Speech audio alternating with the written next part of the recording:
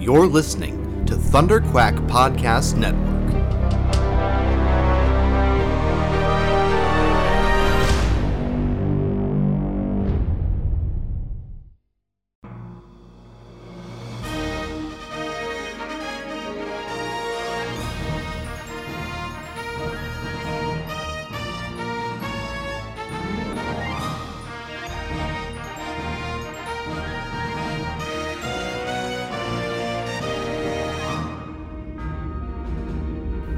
So you think you've got what it takes to join the Alliance?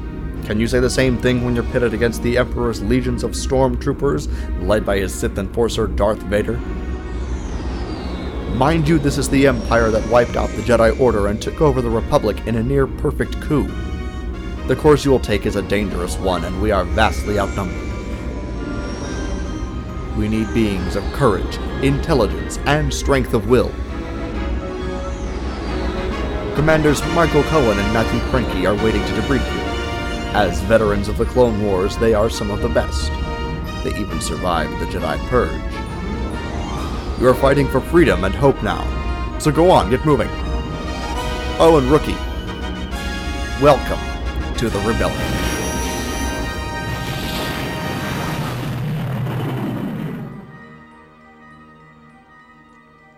Hello and welcome back to Rebel Cell's Clone Wars Special Edition for the episodes Dooku Captured and the Gungan General. I am one of your hosts, Michael Cohen, and with me, as always, my faithful co-pilot, Matt, the Crankster Cranky. Woo! What's going on, Mike? Good to be back, Clone Wars SE. And I'll tell you what, let me just say this. If your Star Wars movie doesn't make $1 billion, let's cancel all the rest of them. We're not doing them anymore. No, I'm just kidding. Hey, listen, this just came out today. Not a lot of news, obviously, going on, but there's some huge, not huge, there's rumors going around from, I guess you could say, fairly reliable sources that Lucasfilm had decided to postpone, I guess we'll say, all the Star Wars spin-off movies. At this point, I don't know. Did you know that was going around today, Mike? No, I didn't see that today. Oh, you didn't hear that? Oh, no. Wow. Okay, so I'm just shocking you with news right now. Yeah. No, this was going around. I think the site was Collider that started to talk about it, and then it kind of went to a couple other channels. And that's what they're saying right now. Again, nothing from Lucasfilm, but the rumor is that they're just kind of going to focus on Episode 9. And possibly, obviously Rian Johnson and the Benioff and Weiss series at this point. Doesn't mean that a week from now they can go, oh, no, we got an Obi-Wan movie coming or something like that. But that's the rumor right now. I'm sure once you get online tonight, Mike, later, you'll see some of the stories going around about it. But since you haven't heard, really, does this surprise you at all? Let's just say it's true. Like they decided, hey, let's take a break for a minute and kind of reassess what's going on, because everybody's going to point to Solo and the box office, and obviously that's what's going to be the main probably reason why they want us like, well, let's slow down with these Star Wars stories and make sure we got a big winner before we get, which we all thought Solo was pretty damn good. I don't know, any initial like right out of the gate thoughts since you haven't heard anything yet as far as with all of this stuff, I will believe it when I hear it from Lucasfilm. That's always my stance. It's a rumor until it's corroborated. I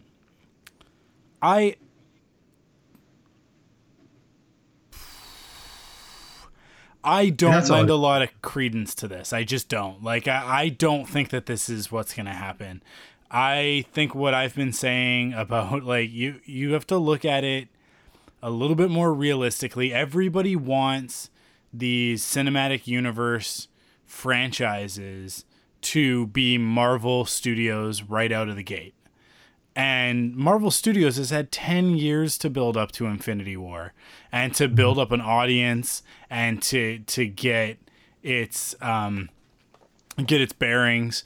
And Lucasfilm under Disney has had at this point like 5 years really like in operation, right? And really only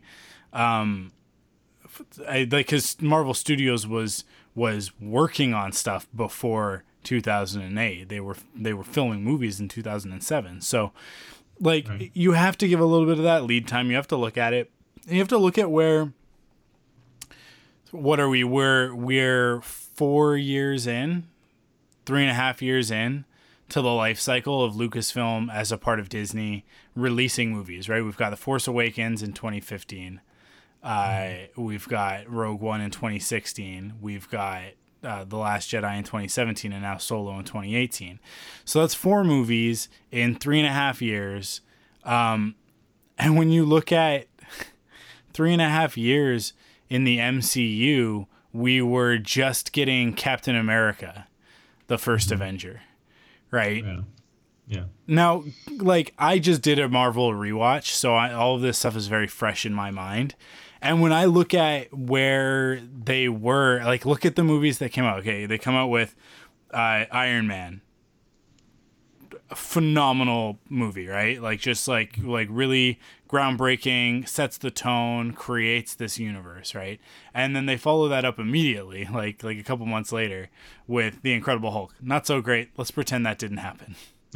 So even right out of the gate, like right off the stocks, Marvel Studios whiffed the ball, right? I just mixed my metaphors there, but second at bat, they whiff the ball, right? Like home run, and then just 3 strikes and you're out. Just strike out, yeah. And then they come back a little while later, about 2 years later, with Iron Man 2. And Iron Man 2 is received at the time as not being the greatest, right? I mean, I think in retrospect, people are a lot nicer to it now than they were when it was released. But at the time, certainly, people were very down on that movie. Oh, it's just Iron Man again. And it's like, yeah, to a certain degree, but it's also about a lot more. And, you know, like it's a bit misunderstood. Kind of like the third movie that Lucasfilm put out post Disney. And then Captain America comes out, and it's good. It's fun. I really like the characters. The story is fairly straightforward, kind of paint by numbers. We know where this character is going.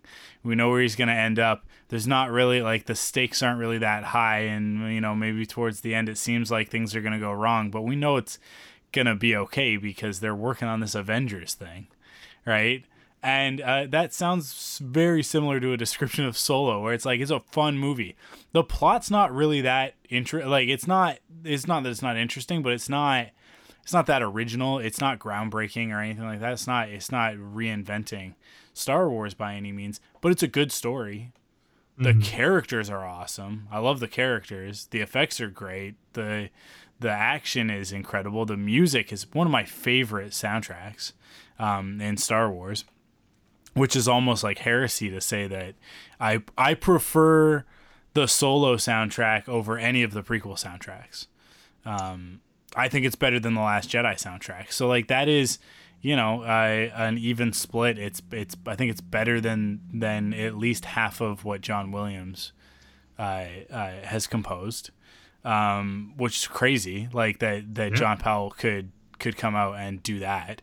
I think that people need to be a little bit more realistic. I think they need to be a little bit more patient. I think that Disney. I mean, like Disney's getting ready to spend $70 billion to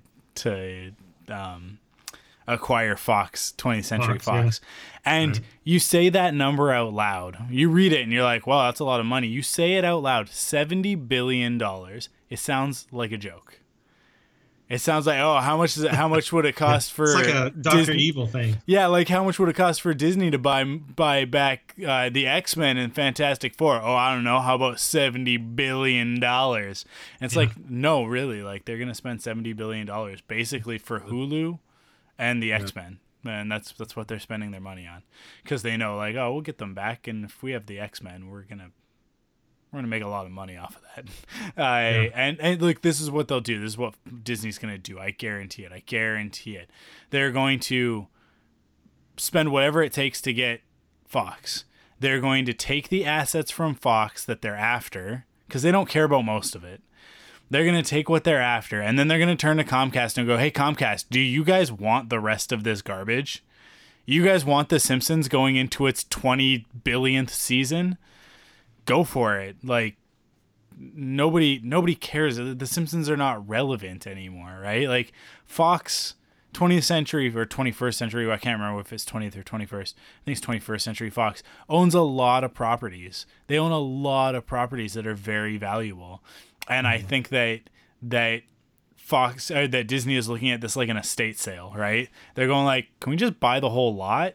Or it's more like what's the one with the Storage Wars, where the people go in and they're like I'm gonna buy that storage locker sight unseen and crack it open, and like hopefully you hope that you can sell off all the pieces, and make your money back. And I think that Disney is looking at it and going, okay, between all of the things we can sell off, all of the things that we're going to get back, all of the Marvel stuff that we're going to get back, the things that we're after, like the Hulu streaming platform, all of this stuff, we're going to get it.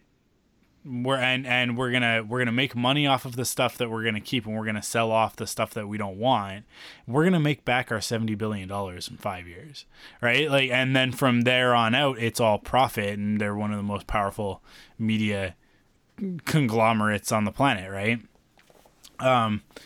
So I don't know. Like, I think that Disney has bigger fish to fry than losing few $1 million on Solo at the box office. Now, like, the Solo at the box office, relax. They're going to get their money back, because between Blu-ray sales, which we should be getting a date. I thought we'd get a date today during the Star Wars show, but we didn't.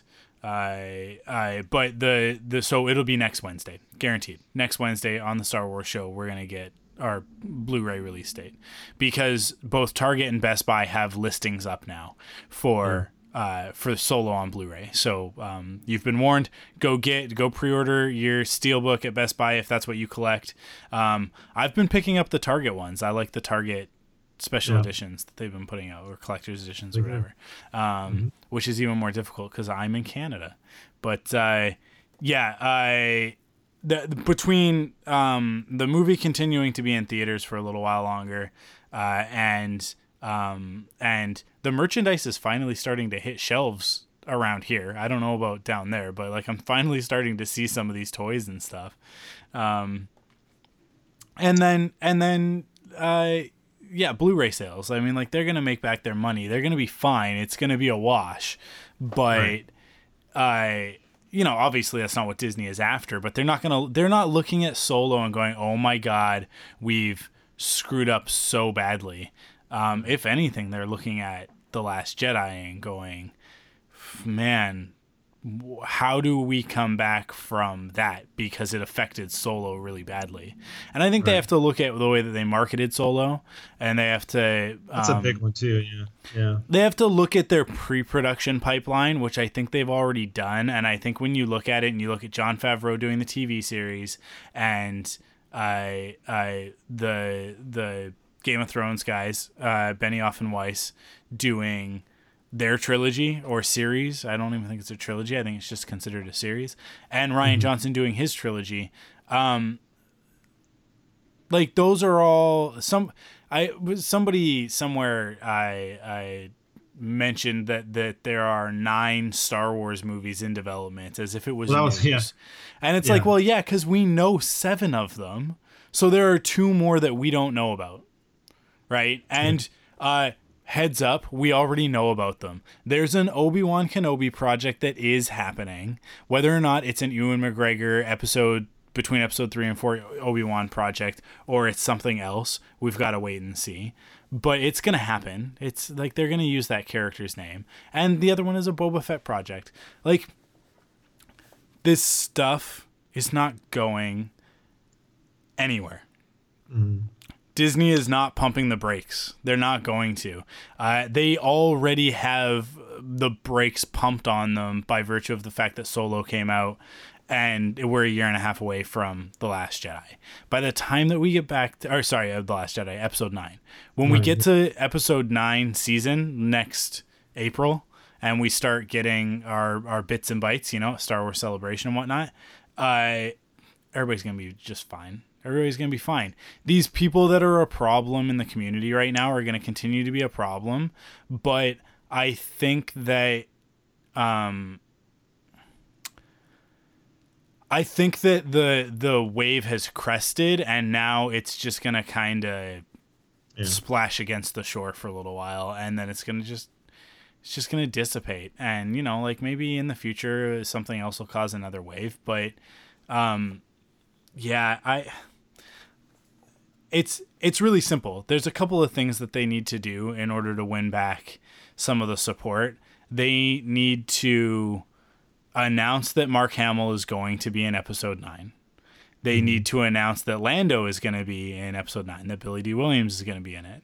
There's rumors of that. And there's lots of rumors that Billy D is coming back for episode 9. They need to get out in front of some of this other stuff and be like, we hear you guys. Even if they're not changing anything, like this is the thing, is this is what public relations is all about. Disney needs to come out and say, we hear you. We respect your feelings on some of this stuff.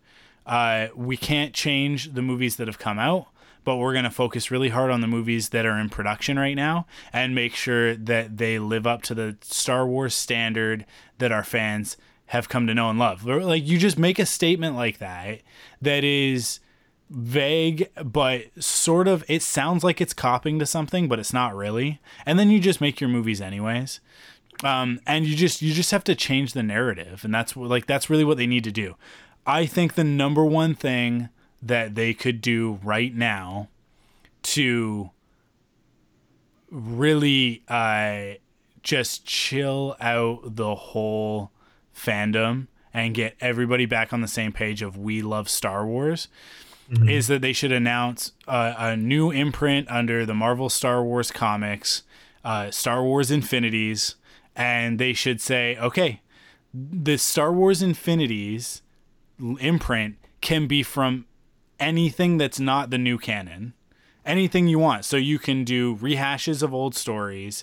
You can do new stories that continue the Legends storyline, right? Or you can do something silly like Tag and Bink or whatever. It's like there was a rumor that Star Wars Detours is finally going to be moving into distribution, and I think that's sort of like this is what they're looking at and going like, this is what we need to do right now. We need to put a couple of things out to let people know that Star Wars is many things to many different people, and we respect that. Can you imagine if they announced tomorrow, hey, guess what?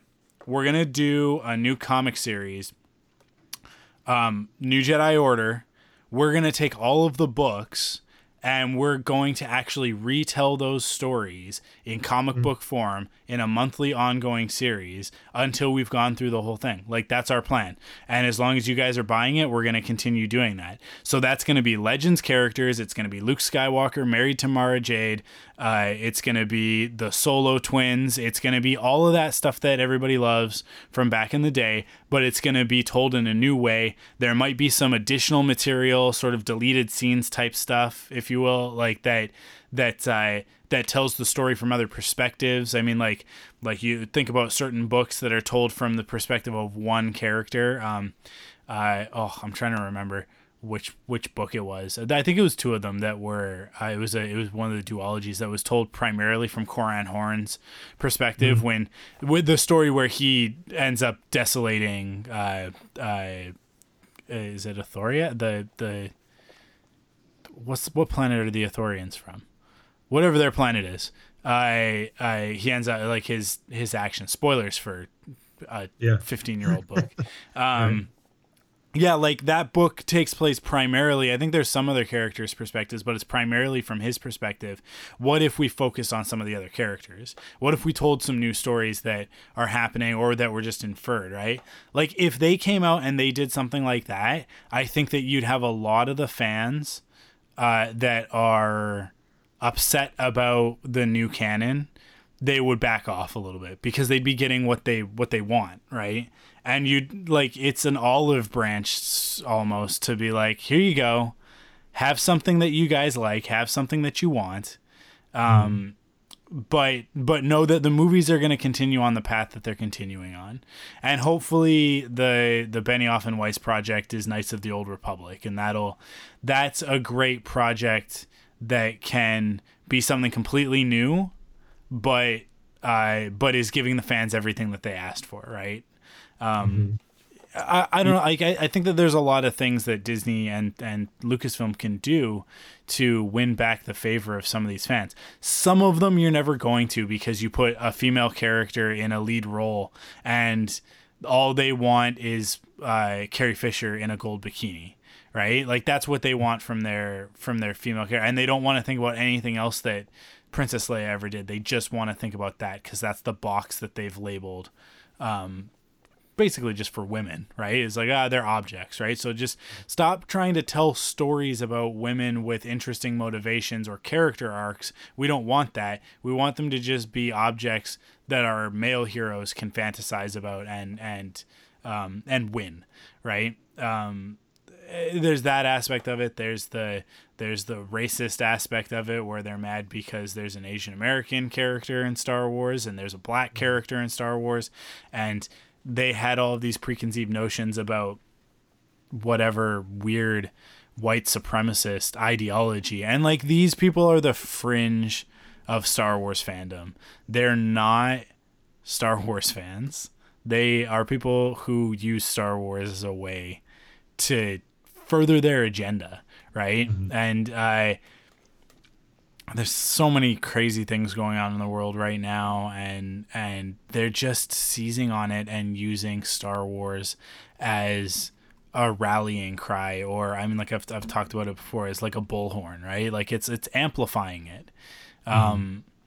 By getting out, and because the Star Wars fan base is a rabid fan base, the real fans I'm talking about now, like the true Star Wars fans are nuts. Here we are. We're 20 minutes into this episode. We're going to talk for another 20 to 30 minutes about 2 episodes of a cartoon series that came out 10 years ago. So like Star Wars fans are nuts. We love this stuff. It's part of our life. And when somebody threatens it, we get bent out of shape. And then, you know, like somebody comes along and says, Star Wars sucks because now there's black people in Stormtrooper armor and that makes me mad. And then people who are like, whoa, wait a second, that's not appropriate, don't say that, Star Wars is great, they come out and they say something, and then somebody else comes out and goes, well, but it's not so great since Disney. And then the first person goes, oh, I like everything that Disney's doing. Well, I hate everything that Disney's doing. Meanwhile, the guy who was like, I don't like black people in Star Wars, he's just sitting back with a bucket of popcorn watching us argue with each other, right? And there's that great meme going around right now of it's like the one frame of Rey, and it's like all Disney Star Wars fans, and then the frame of Kylo Ren, and it's like Legend Star Wars fans or whatever, and then them back to back, and all the Praetorian Guards all say toxic fans, and I'm like, that's exactly what we need to do, and I don't know, I hope that the conversation we've been having about this over the last few weeks has been helpful to some people in sort of dealing with some of this stuff. But I know, like, look, Matt, you and I don't agree. We don't agree on a lot of things about where Star Wars is at right now. But it doesn't change this. It doesn't change, you know, like, we still love Star Wars. And I think that's what everybody needs to remember and needs to focus on, is that, like, the fandom is bigger than any one fan's opinion. The only thing that I'll say about anything is that people need to go see Solo if they haven't seen Solo yet, and I'm sure that there's somebody listening to this who is still on the fence. The movie is for you. It is for hardcore Star Wars fans. There's references to so many great things, and it is like, Solo is it's an arc. It's a 4-part arc of the Clone Wars if the Clone Wars continued until 10 years before A New Hope. Like that's that's what it is. Like it's written in the same way as any of the best 4-parters of the Clone Wars. And if you haven't seen it yet, the only person you're hurting is yourself. Yeah. Why would you do that to yourself? Deprive yourself of some great, fun Star Wars. It's so good. You know what's funny is my dad is I think he's 71, and he went to see. I had no idea he was going to go see it. I mean, he obviously took us as kids to the originals, and obviously he's an original guy.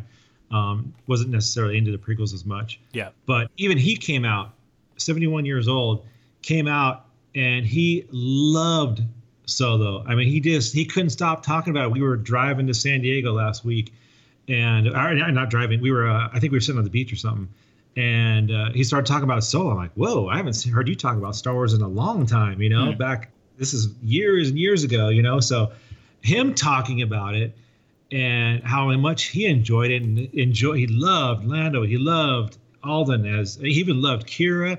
I mean, and it kind of threw me back. I got to tell you, it kind of threw me back a little bit because, like I said, he wasn't necessarily a big fan of the prequels, and he's just an original trilogy guy. You know, he kind of grew up in that. He didn't grow up. He was I don't know, 20, 30 when that came out. So all I did say that all I'm trying to say is just like you said, Mike, if you haven't seen this, I mean, if it can get a 71-year-old, you know, guy who's not necessarily into Star Wars much, but he knows the character of Han Solo. He came out and said that was fantastic. I mean, come on, you guys are missing out. And it's kind of funny how this story today is coming around. This rumor about them closing, kind of shutting down or putting on pause these other things. At this point, it's like, like you said, I don't know about this. Like the timing is just kind of weird. It's like, all of a sudden now we're going to take a break. It's like, well, and this is on the heels of, like you said, Tom King at a convention saying, oh yeah, there's like 9 movies in development. Yeah. And like you said, you can pick out, obviously you're talking about Rian Johnson stuff and the Benioff and Weiss, and if you count the TV series, and then Boba Fett and Obi-Wan maybe. So you're almost at 9 right there. So it's like, I guess we're just going to have to wait and see. Just like with the Obi-Wan and the Boba Fett, nothing's been confirmed by Lucasfilm, but there were some pretty major outlets that were. So I think it was a Hollywood Reporter that was reporting this. So it's like, it's pretty crazy. So again, all rumors. We'll just kind of have to sit back and wait and see what's going on. I mean, it's really hard to figure out right now. You know, with the way things are going with The Last Jedi and Solo box office, like it's just who knows what's going on. Well, it's such a minefield, but it's crazy. I think so. Here's the justification I'll give for this news making the rounds. I think it's being blown out of proportion if it is true. The only way I see this being true is if Lucasfilm is looking at it and going, okay, we had a plan. We were going to get these movies coming out 2 a year. Let's pump the brakes. Let's put out 1 a year. So let's just extend the timeline a little bit. It's like, okay, so we've got all this stuff in development. Because when you think about how they've got stuff in development, like they're going like, okay, we've got episode 9 coming out in 2019, and then after that, we want to start ramping up production or we want to have production ramped up, I should say, for whatever's coming next. So they go, okay, Rian Johnson, you're going to make 3 movies. Benioff and Weiss, you're going to make a series of films. Let's get these things going.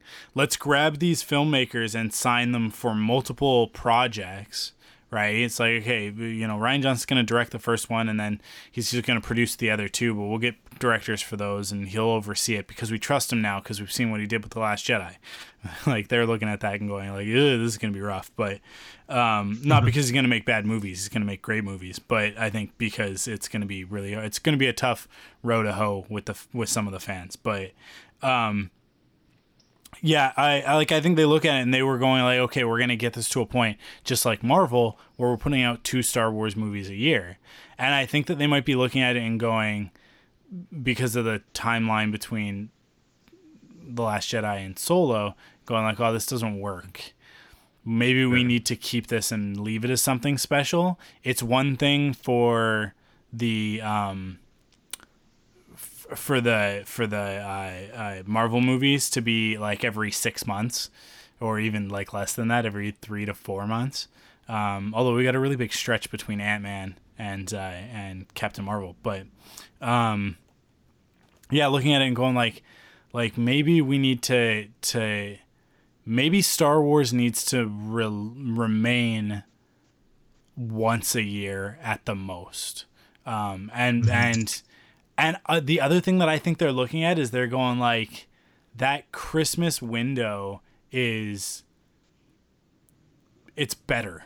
It's better than the summer window. Yeah. I think that if Solo had been pushed and it would have come out in the winter and they would have had more time to market it and more time to just do a few more things, and really get people excited about it in the same way and do the red carpet and do all that stuff. I think that we all kind of fell into a cadence over the last 3 years going to the movies at a certain time. It's like, and Star Wars became synonymous with Christmas for me, right? Like, it's like, like Christmas doesn't start until after Star Wars comes out. Cause like, I'm too busy. I'm focused on Star Wars. Right. So like it became like, it very quickly became a habit over 3 years. And then Solo comes out in the summer and it's like, well, this is different. This is not, the audience wasn't, I don't think, prepared for it. And then the marketing just didn't have enough of a lead time because they didn't want to market Solo at the same time as The Last Jedi and confuse people. And I get that, but when you sit down for Infinity War, there's a trailer for Ant-Man. I don't know how much more simply I can put it than when your fans are in the theater, you tell them about the next project, right? Like if you can, if it's that far along, right? Like, I don't know. There were some fumbles with Solo, and it's a shame because I honestly think it's probably the best of the Disney Star Wars movies so far, and it's just not finding its audience. But the people who do go to see it love it. People who, like you're telling, like you told your story, and that is like people who have been out of Star Wars or really just don't care or whatever. They're just kind of meh about Star Wars. See Solo and go, now that's a fun movie. I want more of that Star Wars, right? Less of the angsty, melancholic Star Wars like The Last Jedi. I don't blame people, but throw in The Empire Strikes Back, revisit that, and tell me it's not the same tone. Anyways, get into a whole thing. But like people love Solo. If it had gotten the treatment that it deserved, marketing wise, for whatever the reason, whether it's because they didn't want to cross market, or it was the production timeline got sort of crunched because of all of the reshoots, and they didn't feel like they had anything to show. Whatever the reason why, that's why Solo underperformed more than anything, because the average person who would have gone to see a new Star Wars movie, they don't care about what these trolls are saying on the internet. They don't. It's not really affecting them. It's affecting us. And I think it affected the Star Wars fandom, and I think it split the fandom in half, and half of the people didn't bother going to see Solo. I think that hurt it, but I don't think it hurt it as much as the fact that there weren't trailers and there weren't, like the commercials started up, but they started up kind of out of nowhere, and a lot of people were like, wait, is this coming out now? I'm confused, right? So I don't know. There's a lot of things, and we're going to be armchair quarterbacking Disney for a while, but I don't know, man. We got Star Wars Land next year. We got Resistance this fall. It sounds like Jon Favreau's project is coming sooner rather than later. Maybe sometime early next year, maybe next summer or something like that. Star Wars is not going anywhere. They're not slowing down. It's not going anywhere. It's fine. I like your idea of the one a year. That would be in Christmas time. I mean, I think it's a good plan. And if that's what they're doing, then I think that makes sense, and I support that decision. But yeah, I think they could be just taking it like, hey, hold on, let's peel back a second, and then who knows, 2 weeks from now, 2 months from now, and go, oh, okay, we're back on track. Hey, we're gonna do Obi-Wan in 2020 Christmas.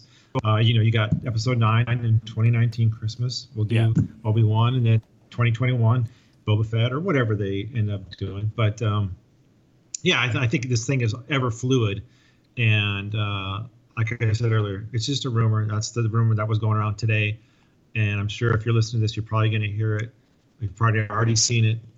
So at this point, it's just a rumor. But other than that, you mentioned the Solo Blu-ray and 4K coming out. Man, I'm excited for that. That you get that Target thing too, man. You get that model.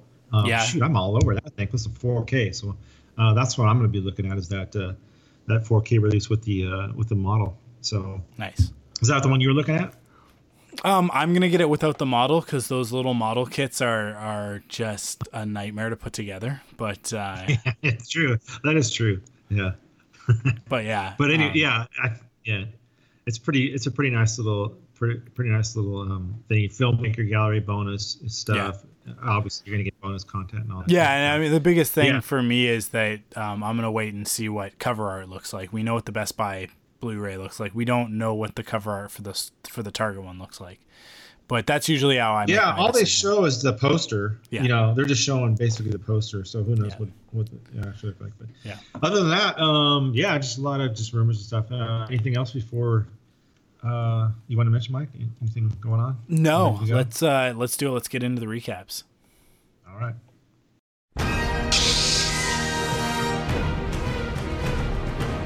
It's time for the Rebel Cells Clone Wars Special Edition recap. Is it civilized? That depends on your definition of civilized. I'm enjoying this far too much.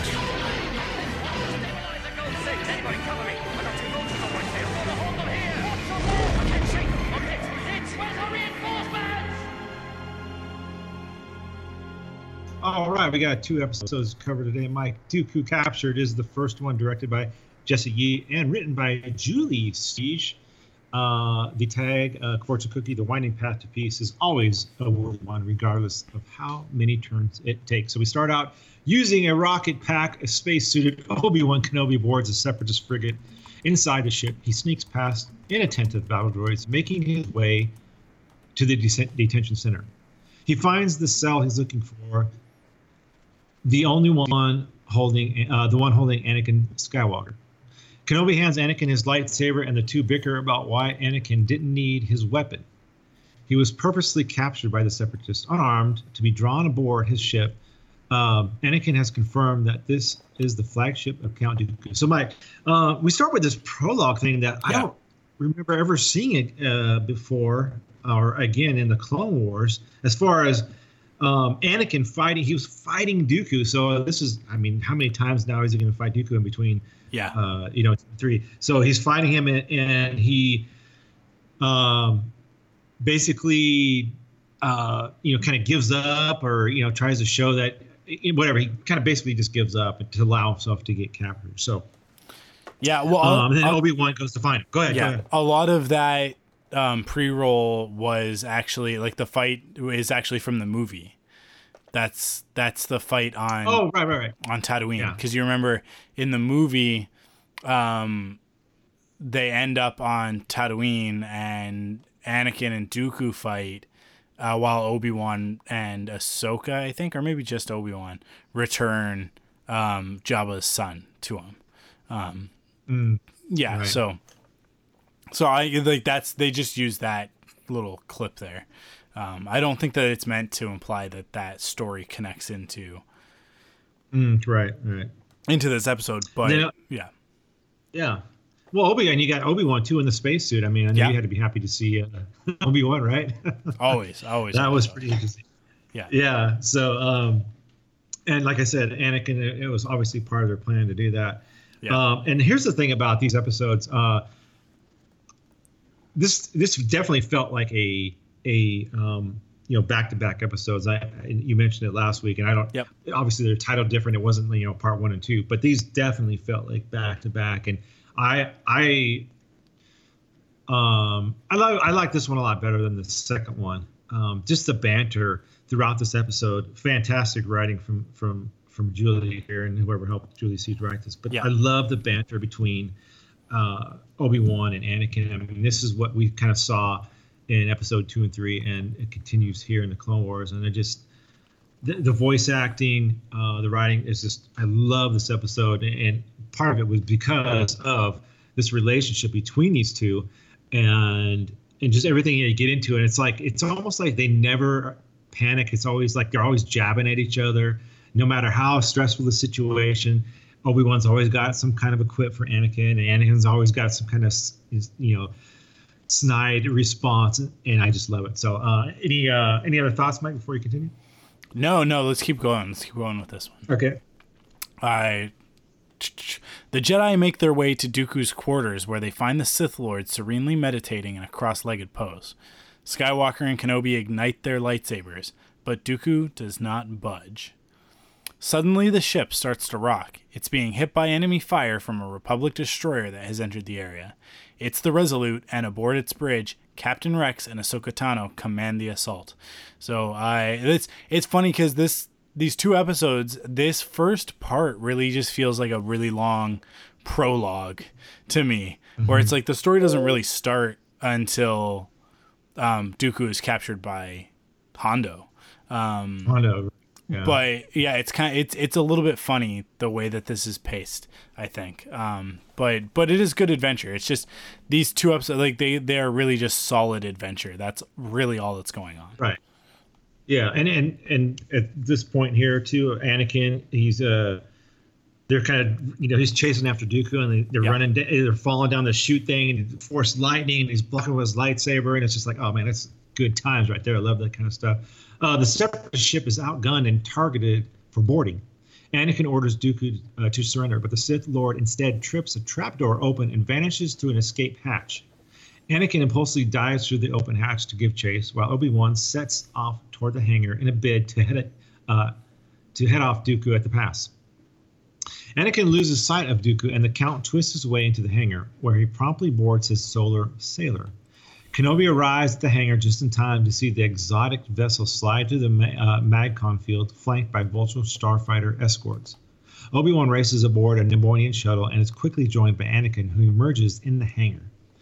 The ungainly transport pulls away from the bridge, chasing down the fleet. So this is what I was talking about, where he jumps through, and just the action there, like you said, just cutting back and forth action here. Let's go, go, go. So I kind of love that. Really enjoy seeing Anakin light that saber up, and good times there with the Force lightning. Good stuff. Go ahead, Mike. A blast from the shuttle's cannons clips Dooku's sailor, and its flight path begins to curve toward the nearby planet of Vancor. The Vulture escorts turn around to harry the shuttle. One of the Vultures collides with the shuttle's wing. Now both Hunter and Hunted are diving toward the planet.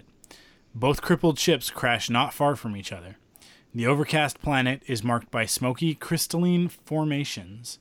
Kenobi and Skywalker emerge from their crashed shuttle and spot the similarly downed sailor. Cautiously approaching the craft, they find it abandoned, but affixed with a homing beacon, calling for help. Anakin destroys the beacon with his lightsaber, while Obi-Wan surmises that Dooku isn't going anywhere and can't be far. I love that Anakin and Obi-Wan chase in a ship that is very similar to the Ghost. Right. That awesome Neimoidian shuttle that we know one of those is eventually going to be repurposed into the Ghost, the Phantom. Phantom 2. So anytime that ship shows up, I love it. It's funny because I always think, like, when stuff shows up on Rebels that is from the Clone Wars or reminiscent or whatever, it's always like, they're just repurposing a model. And now watching Clone Wars from season 1, it's like there are moments where you're like, that gets used in later seasons of Clone Wars, and that also gets used in Star Wars Rebels, and I'm sure that we're going to see some of this stuff in Resistance. Good.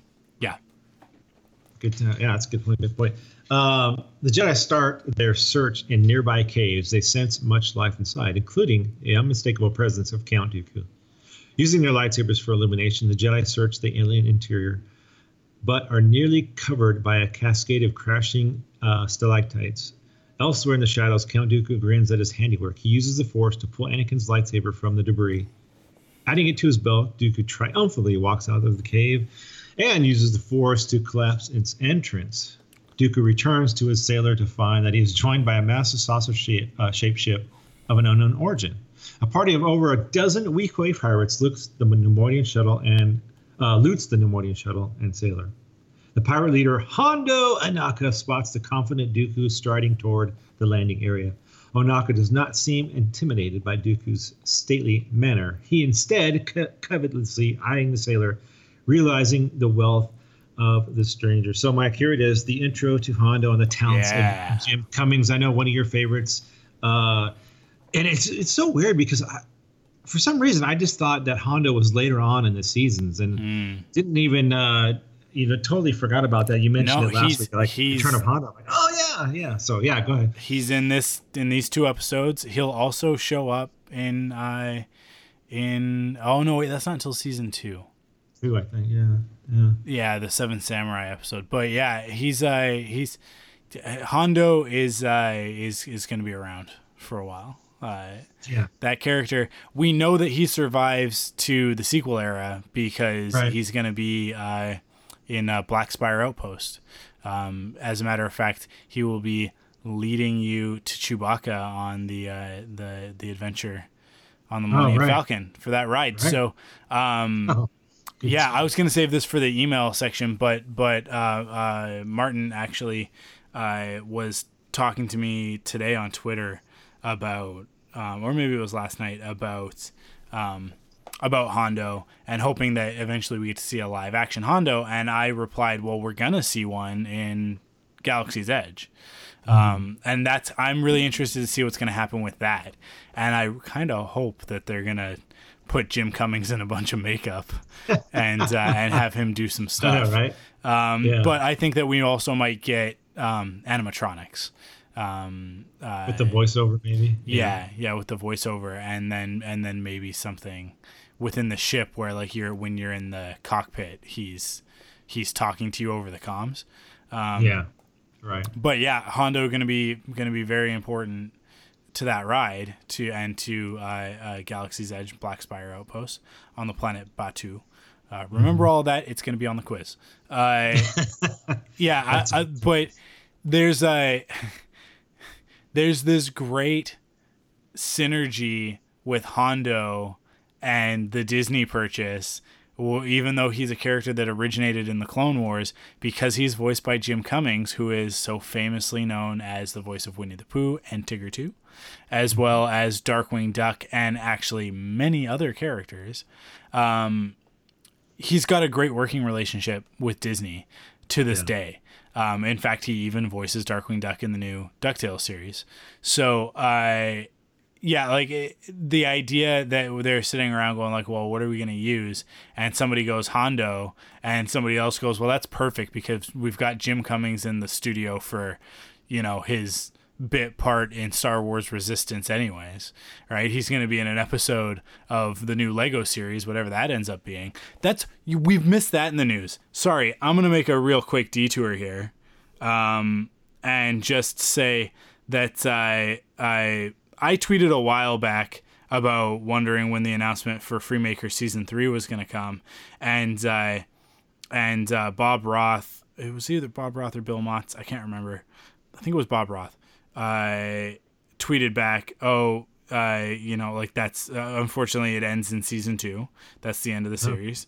But they are working on something else. So like this tweet keeps resurfacing every once in a while. Somebody likes it or somebody finds it and goes, oh man, because like Lucasfilm never formally announced like, oh yeah, this is the end of Freemaker Adventures. They never canceled it in that sort of a sense.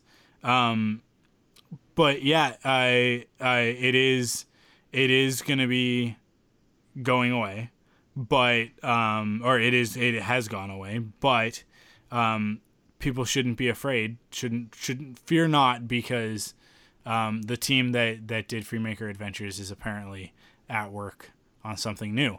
To which I said, I'm trying to find this tweet while I talk about this, but it was a little while ago.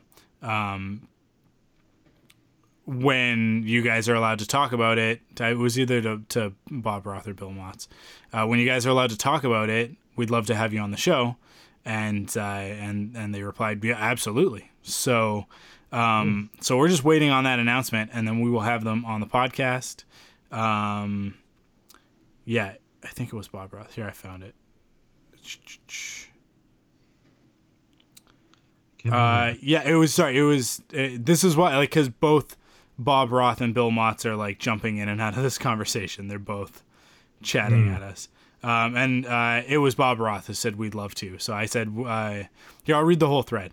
So back in April, on April 11th, I tweeted at both Bob Roth and Bill Motz, when are we going to get news about the next season of Lego Star Wars Freemaker Adventures? I need new episodes real bad. And I put a little gif of Grabala going, I'm literally begging you. And Bob Roth replied pretty quick, sorry to say the end of season 2 is the end of the road for the Freemaker Adventures, but that doesn't mean the end of Lego Star Wars. The galaxy is vast and filled with stories to tell. And then somebody else came on, found this with the Twitter name Ghost Daddy, said, I just told my 5-year-old and he's devastated. He loves the show more than anything else. And Bill Motz jumped in. So that was actually at the beginning of this month. That was June 9th.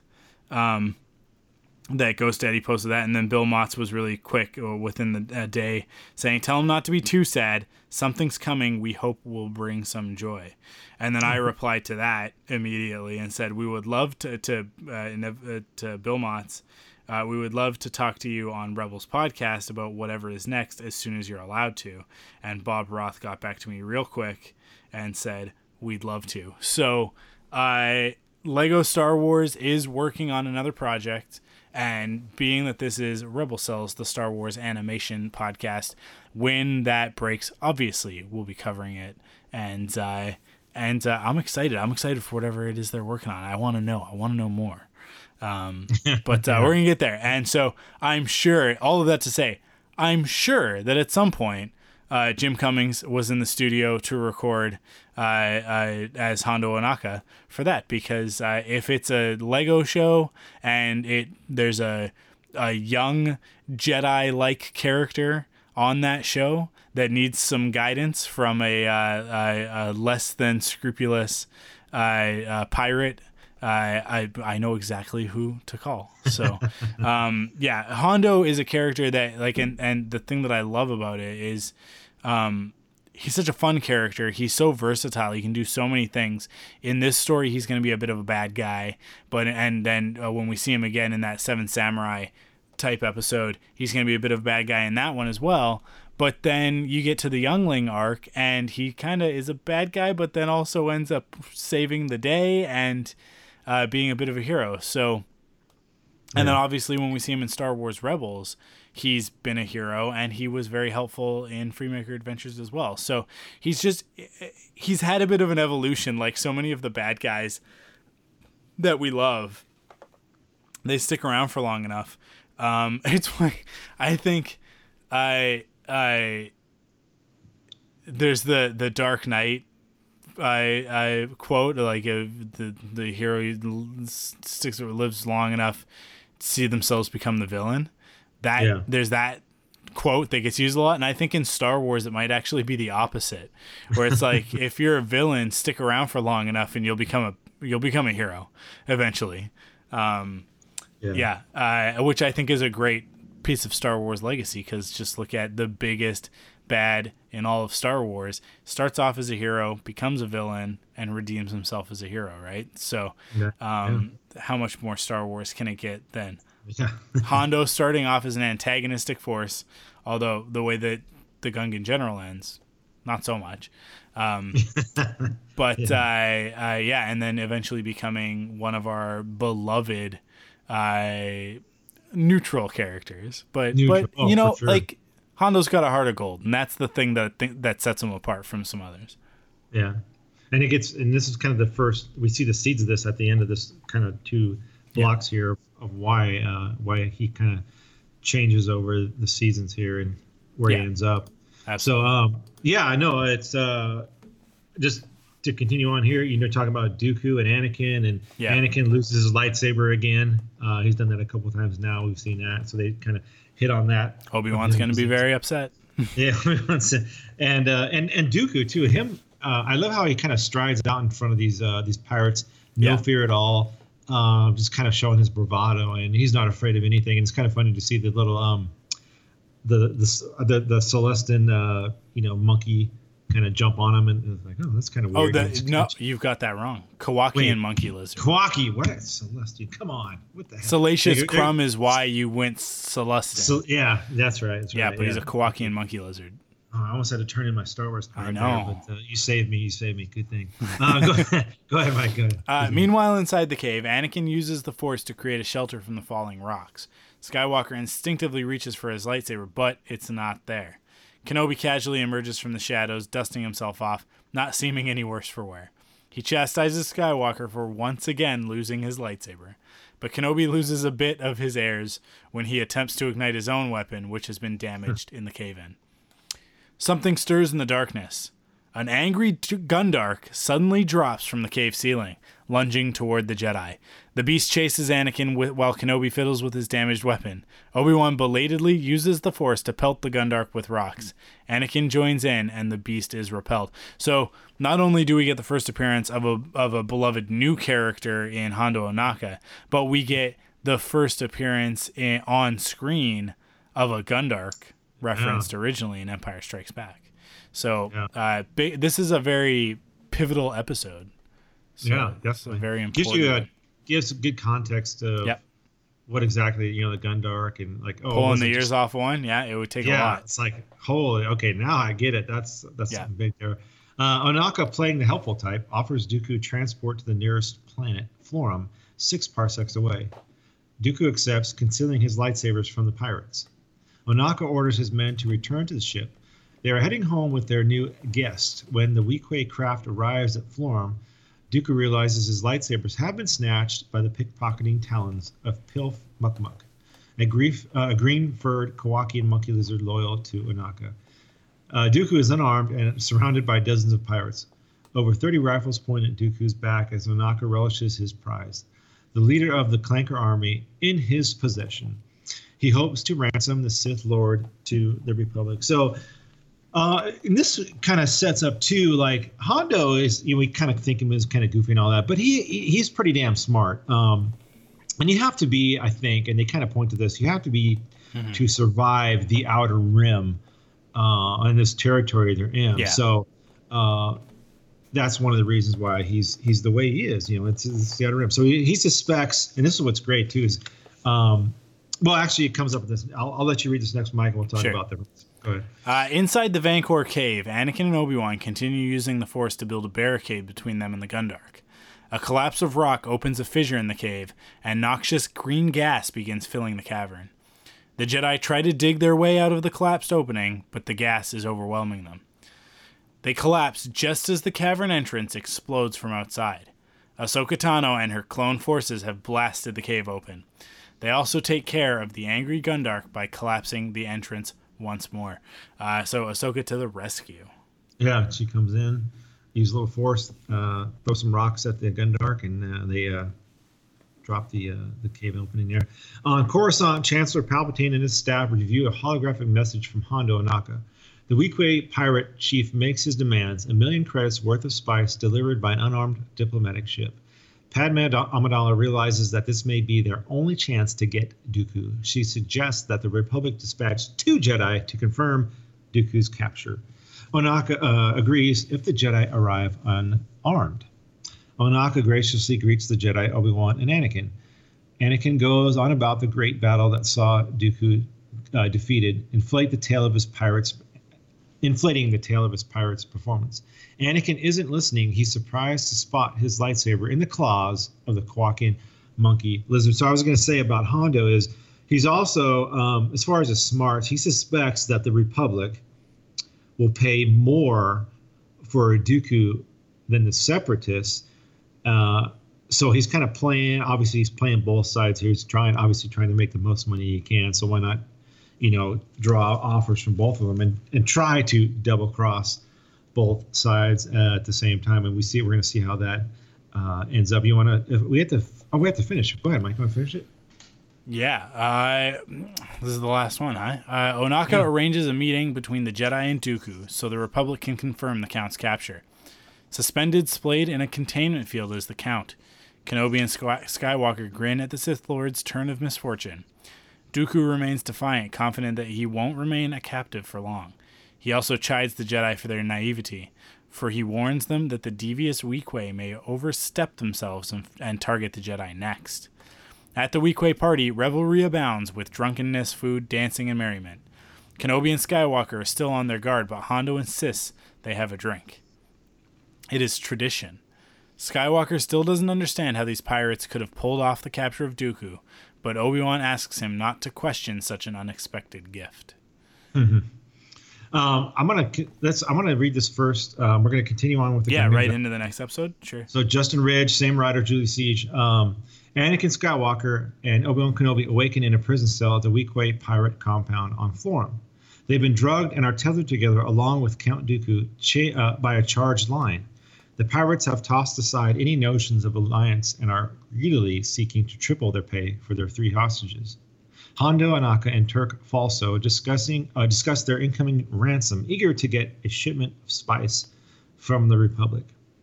Turk feels that the Separatists would have offered a bigger payout, but Hondo is certain the Separatists would have simply dispatched their droid army to wipe out the pirates.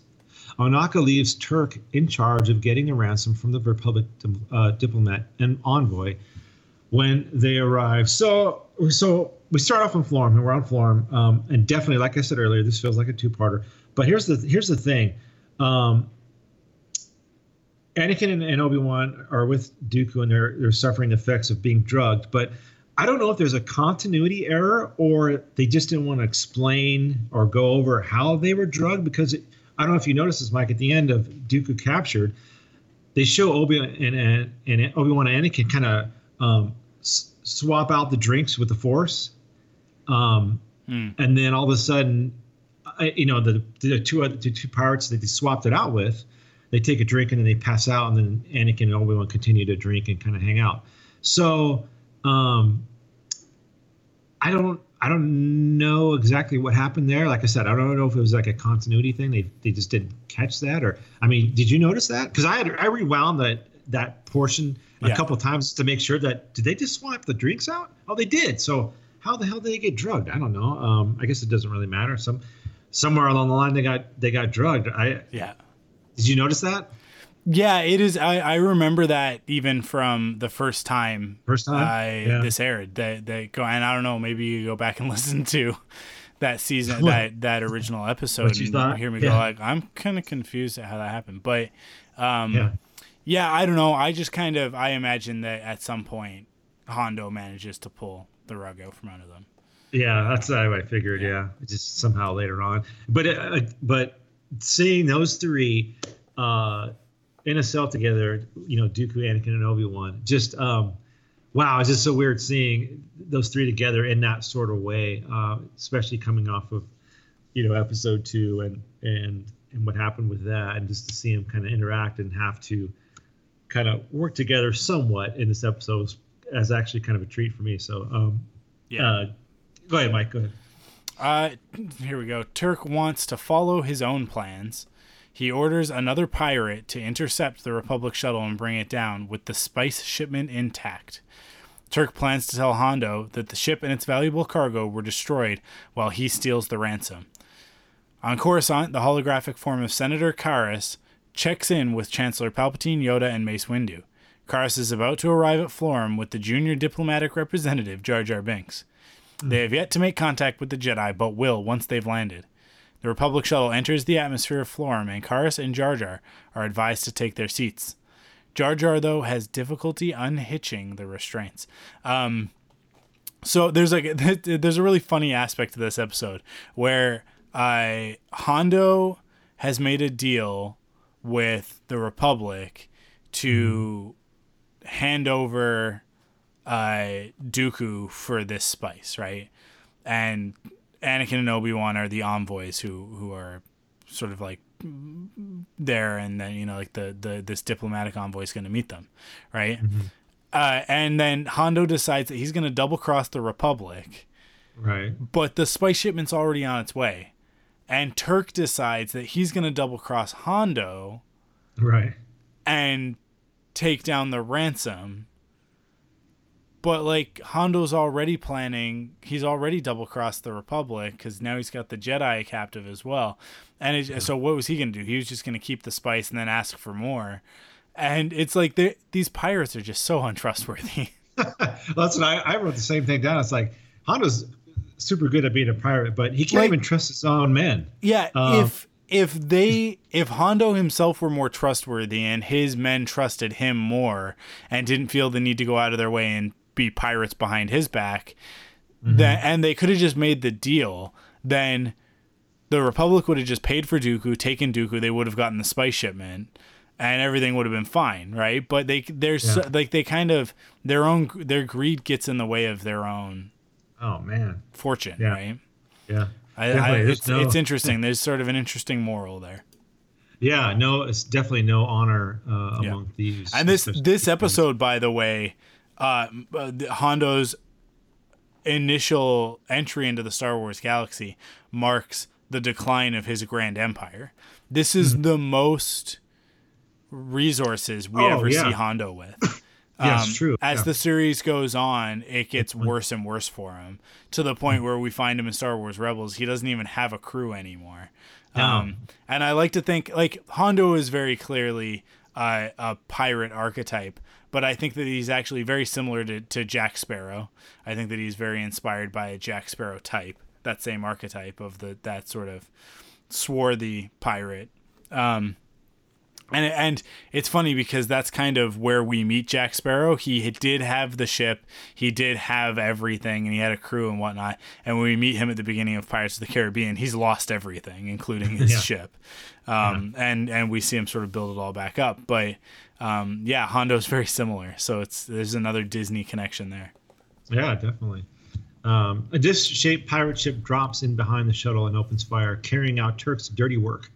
The shuttle swerves to avoid getting blasted. Inside the shuttle, Jar Jar is thrown to and fro. A missile impacts the shuttle and it drops from the sky, slamming violently to the ground. Meanwhile, at the pirate compound, Dooku uses the Force to lift a discarded plate of food toward his cell door. He maneuvers a carelessly left-behind knife into the key slot, tripping the door open. Dooku and the two Jedi are free. So here's my thing. Dooku is able to use the Force, and I'm sure any one of them could have done that. He manipulates a knife to unlock the door. So how stupid are these pirates? You're letting Force users alone. I mean, obviously you knew that Dooku was some kind of Force user. I don't know if they knew that he was a Sith at this point, but you have Jedi there, and they just leave him kind of unattended. I mean, they got their hands bound, but I mean, come on, that's all you're gonna do. I mean, you do realize they can use the Force, so I thought that was kind of funny that they stupid enough to leave these guys alone, and obviously he easily breaks out. But that was kind of funny, and also the Star Trek seems like Enterprise that they were using as their shuttle. I don't know if you. It just totally reminded me of that, so it's kind of funny. Go ahead, Mike. Okay, we're at the shuttle crashed. Yeah. Yep. The shuttle has crashed in the Doshar Fields, a stretch of desert with smoldering sulfuric geysers. Herds of burly scalders, four-legged burly creatures with thick hides, wander the flats. The clone troopers and Jar Jar emerge from the wrecked craft. The pilots and Senator Karras have died, leaving Jar Jar in command. Back at the pirate base, Turk's henchman reports his success to his master. Though he has shot down the shuttle, he did not collect the spice. The cowardly henchman believed there to be Republic survivors, and he didn't want to risk a fight. Turk is furious. He gathers a gang of 6 bikers, and they speed off into the wastes on their heavy speeder bikes. One thing to note that we haven't mentioned thus far, Jar Jar in this episode voiced by B.J. Hughes, and just so off. So weirdly off. Yeah. And it's like there are so many people on the planet who can do great Jar Jar impersonations. where did they find this guy to do this Jar Jar impersonation? Yeah. The performance is fine. It just doesn't sound like Jar Jar, right? That's, it's funny. I wrote the same thing down, and it's funny that you brought up. I wrote the same night. Oh, this is the quick in and out of B.J. Novak as the voice of Jar Jar. No, B.J. Hughes. B.J. Novak. B.J. Hughes. What I somebody else. Novak. What the hell did I come up with that? Anyway, B.J. Novak is from The Office. It's The Office, yeah. Duh. But yeah, it's so jarring. Like, you're just like, whoa. It's just, I don't know. It's obviously not the same, and it kind of makes you go, man. I guess it's like Ahmed Best, man. He really has a way with it. I mean, I know there's, like you said, there's got to be people that can do a little bit of version, but this was pretty far off.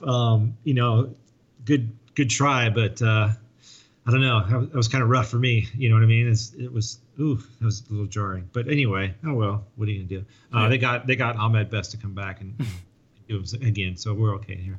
We're all fine. So we're let's see. The clones. Wait, where are we at? Dooku, Obi-Wan, and Anakin. Oh, there it is. Yeah, Dooku, Obi-Wan, and Anakin sneak through the pirate compound, having to stay close due to their shackles.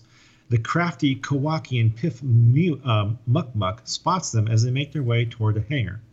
The Jedi open a door only to stumble upon 7 slacking pirate guards. More pirates summoned by Pilf rush in from behind. The Jedi escapees are now surrounded. Dooku and the Jedi are once again placed in a cell. As a frustrated Anaka tries to figure out what to do with the troublesome prisoners, he places a guard outside their cell at all times.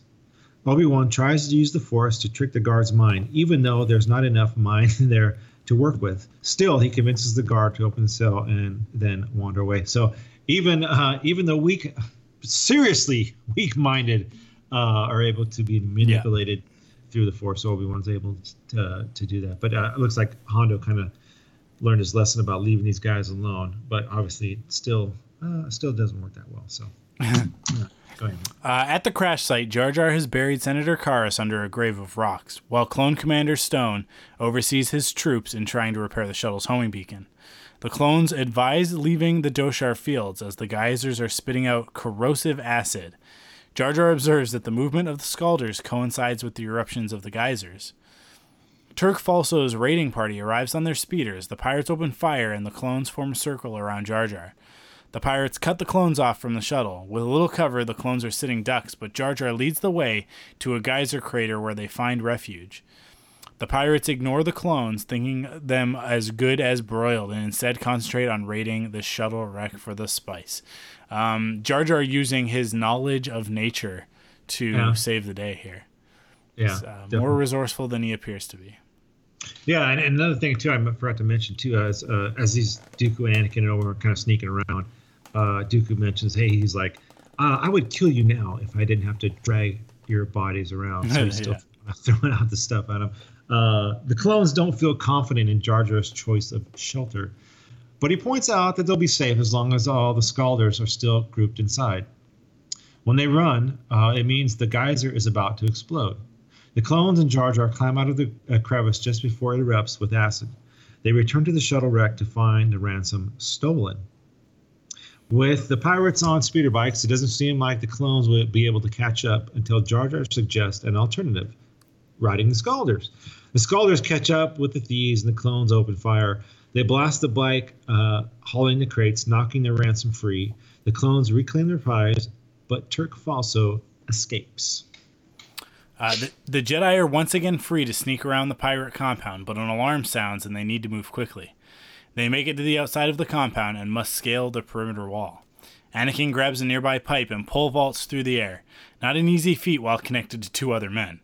All 3 Force users are vaulted onto the wall's edge, but only Anakin reaches the wall's rim. He's left dangling with the weight of Obi-Wan and Dooku pulling him down. This makes them easy targets to the sniping pirates. Just like I said earlier, man, it's just seeing these 3 have to work together is so interesting because it's not something you're used to. As the Jedi try to twist and turn to avoid incoming fire, a blaster strike snaps the bond connecting Obi-Wan to Dooku, and Dooku almost falls before Kenobi catches him. It's no use. The escape is botched, and Hondo Ohnaka looms on the wall's edge, looking disappointed in his captives. At the compound, Turk reports to Onaka, lying that the Republic dispatched an army instead of the ransom. Turk advises that Onaka counterattack with tanks. Onaka is disappointed. He believed the Republic to be more honorable than this. He approved Turk's plan to mount an armored counter-assault. So here's the thing, too, about Dooku and Anakin. And here's the thing, a chance, right? Like, Dooku's about ready to fall. I don't know if he's going to fall to his death or not. I mean, we've seen Mace Windu kind of jump from a huge distance and able to land in the arena in episode 2. So whether he would die, I don't know. But just the fact that Anakin or Obi-Wan saved him, it's like, whoa. It just shows how the Jedi are, it's just, we'll get this towards the end too about what they do with the pirates, but Anakin just can't, I don't know, for whatever reason, you just couldn't let him fall. And I don't know what it was. Like I said, you got a chance to rid yourself of somebody they're after. I just don't know if maybe he thought he would survive that fall, Mike. Any thoughts on that? Yeah, I don't know. I think it's just Obi-Wan's altruism at work there. It's that even that's my thing. As a Jedi, even as mortal enemies, that he's still not going to allow someone to just fall to their death. Particularly not when they're all having to work together and that sort of thing. I think there's also an interesting connection because Dooku was Qui-Gon's master. Right. I think that there's history. Was a Jedi before. Yeah. So I think that there's history there, and good point. Obi-Wan isn't quite willing to let him plummet to his death. True. Yeah. Go ahead, Mike. Yeah, a pirate attack group of 3 heavy repulsor tanks closes in on Jar Jar and the clones. Commander Stone asks Jar Jar to step out of cover and negotiate with the pirates as a Senate representative. Jar Jar doesn't like this idea, but does it to honor the memory of Senator Karras. Jar Jar stands before the approaching tanks unarmed and alone. Seeing an opportunity to capture yet another valuable hostage, the Weequays take Jar Jar aboard. Jar Jar clumsily trips up and bumps into a Weequay driver, sending the tank skidding askew and slamming into another vehicle and into the power lines. Taking advantage of this distraction, Commander Stone then leads the clone charge against the tanks. So Stone, being a little bit clever here, knows that Jar Jar's more of a liability than a resource, and offloads him on the pirates, knowing that it'll somehow work out in Jar Jar's favor. Jar Jar, obviously, as we know, secret Sith Lord pulling all of the strings. Right? Yeah, dude, I'll never unsee that image of him in a row. It's pretty funny. The battered power lines overload and disrupt, cutting off power to the pirate compound. Kenobi and Anakin's electric torture ceases, and Count Dooku's cell door unlocks. The Count strangles the Weequay guard with his shackles. In the main hall, Obi-Wan and Anakin call their lightsabers to them and cut their way free. Anakin holds his blade to Anaka's throat and uses him as a shield as the other Weequays draw their firearms. Meanwhile, Turk Falso and his henchmen make their way to a waiting starship. Falso stops mid-stride, clutching at his throat as some invisible force strangles him. Suddenly, impelled by the unseen influence, the struggling Falso also pulls out his blaster and kills his henchman. Dooku emerges from the shadows, holding Falso in a firm force grip. He casts aside the pirate's dead body and walks aboard the prepped pirate ship. Oh man, I love this. Man, I just love a good bad guy. You know what I mean? Just see him come out of the shadows. When he snaps his neck, oh my god, the sound is just like, you're like, what? I thought this was a kids show. That's right, it's Clone Wars. Kids show. Jar Jar falling all over himself 1 second, Dooku snapping necks. That's exactly what I was gonna say. Is like this Jar Jar stuff is kind of like I don't know if obviously not for me, but then it's the next scene we're seeing some crazy stuff like this. So it's just like you said, back and forth. But go ahead, Mike. We'll finish it out. Man. Yeah. With Onaka as hostage, the Jedi back their way to their parked vessel. Just then, that sentence was a little bit weird. Just then, 2 pirate repulsor tanks arrive, but rather than carrying Weequays, they are filled with clones and Jar Jar. The Republic envoy has finally arrived with the spice, but it's too late. The Jedi sense through the Force the sudden departure of Count Dooku as a pirate saucer lifts off from the compound and disappears into the sky. The prisoner has escaped. At Obi-Wan's request, the clones board their ship and fire up its engines. To Anakin and Onaka's surprise, Obi-Wan releases the pirate leader. Onaka now has nothing the Republic wants, and the Jedi are no longer prisoners. Kenobi wants to end this and leave on even terms. Onaka is impressed. The Republic and the Jedi do indeed have a sense of honor. And I'm just going to add a little bit here. Obi-Wan's commenting, besides, Dooku escaped, and the Sith do hold a grudge, and he knows where you live. Yeah. And to which right. Hondo's kind of like, oh boy, oh yikes. Yeah. Yeah, and just to piggyback off that too, it's like I said earlier, this is kind of like the seeds of Hondo, and he's kind of like shocked at what's going on at the end here. Yeah. He's expecting like, oh, I'm going to jail or whatever, but now there's like, hey, you know what?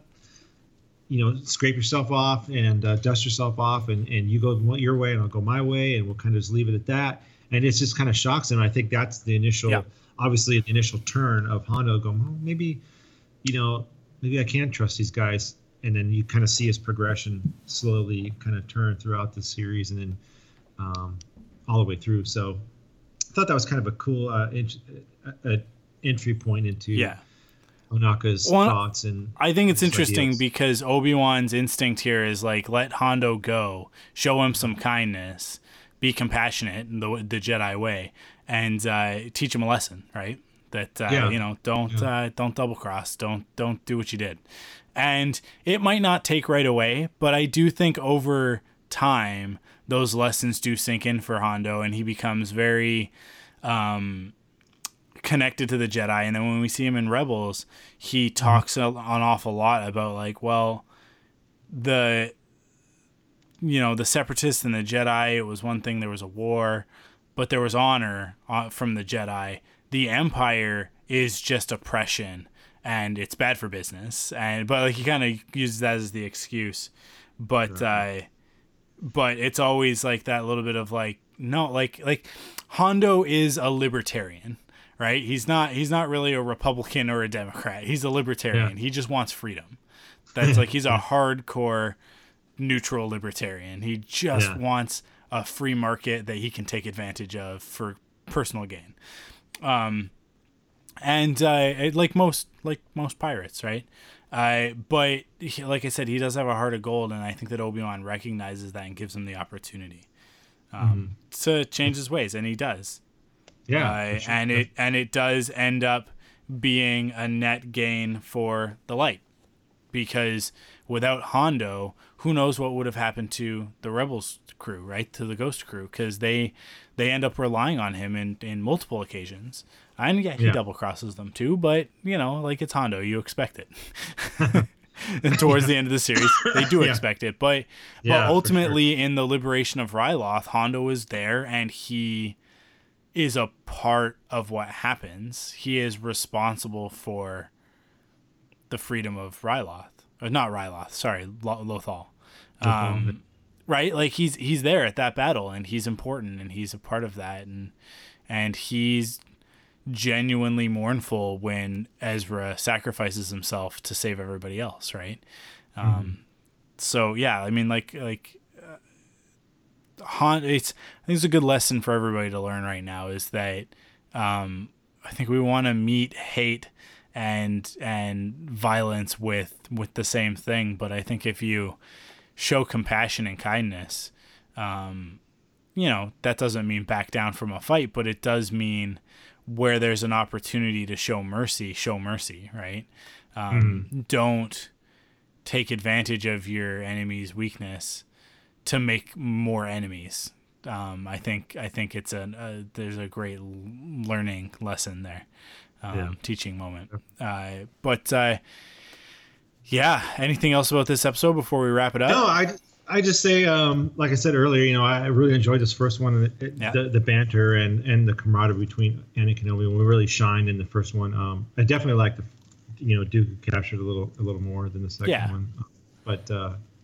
But good stuff though, man. I had a good time. I love watching these again. I thought they were good episodes.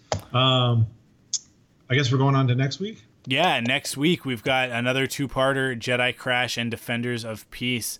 Jedi Crash: when Anakin Skywalker is gravely injured in battle, Jedi General Aayla Secura must teach Ahsoka the Jedi philosophy of having no personal attachments, while they brave a hostile planet in search of medical help for the Jedi Knight. And then Defenders of Peace: while the Jedi combat a new Separatist weapon, the pacifist Lurmen must decide whether they will lay down to the oppressive Separatists or fight with Anakin, Ahsoka, and Jedi General Aayla Secura. And George Takei voicing one of the characters. That's right. One of the Lurmen, right? No, he's the Neimoidian general.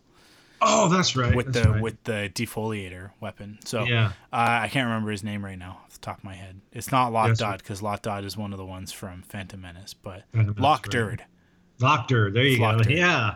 Man, 10-year-old pull. Dang, that was a good one. Yeah. I still got it. Recesses of Clone Wars. Dust myself off a little bit, Luke Skywalker style. It's like, what do you got? Throw another one at me. Awesome. Well, that does it for this week's episode. It was a doozy. That was a good one. Thank you guys for listening. As always, you can stay up to date with all the latest Star Wars animation news by heading to rebelcells.com. If you want to follow us on Facebook, you can do that by heading to facebook.com/Rebels Podcast, as well as on Twitter @Rebels Podcast. You can follow me on Twitter. I'm at Arkwolf, ARKWULF, and Matt is at the Crankster. That's Crankster with a K. And you guys know it. We're part of the Thunderquack Podcast Network. If you want to check out all the other great podcasts in the network, you can do that by heading to thunderquack.com. And if you want to support us, you can do that in two ways. First, by heading to store.thunderquack.com, pick up some merch. Got some new stickers. They look fantabulous. I'm very happy with them. The new Rebel Cells Phoenix emblem is just, I love it. And I know I'm kind of patting myself on the back, but because I put that together. But it's not really my design. It's the design from the show. But just with our logo and the colors and everything on it, I think it looks really great. And it makes a really nice sticker. Store.thunderquack.com to pick that stuff up. You can get t-shirts and all sorts of things. The other way to support us is on Patreon, patreon.com/Thunderquack. Kick in a monthly pledge and you can get awesome rewards like the exclusive Thunderquack podcast. You can get access to the Thunderquack Facebook group that's just for Patreon supporters. And at higher levels, you can get our spoiler casts and YouTube videos as an MP3. So check that out if you are so inclined. We appreciate everybody who supports us over on Patreon. You guys are the best. But that does it for this episode. Thank you guys for listening. We will see you next week.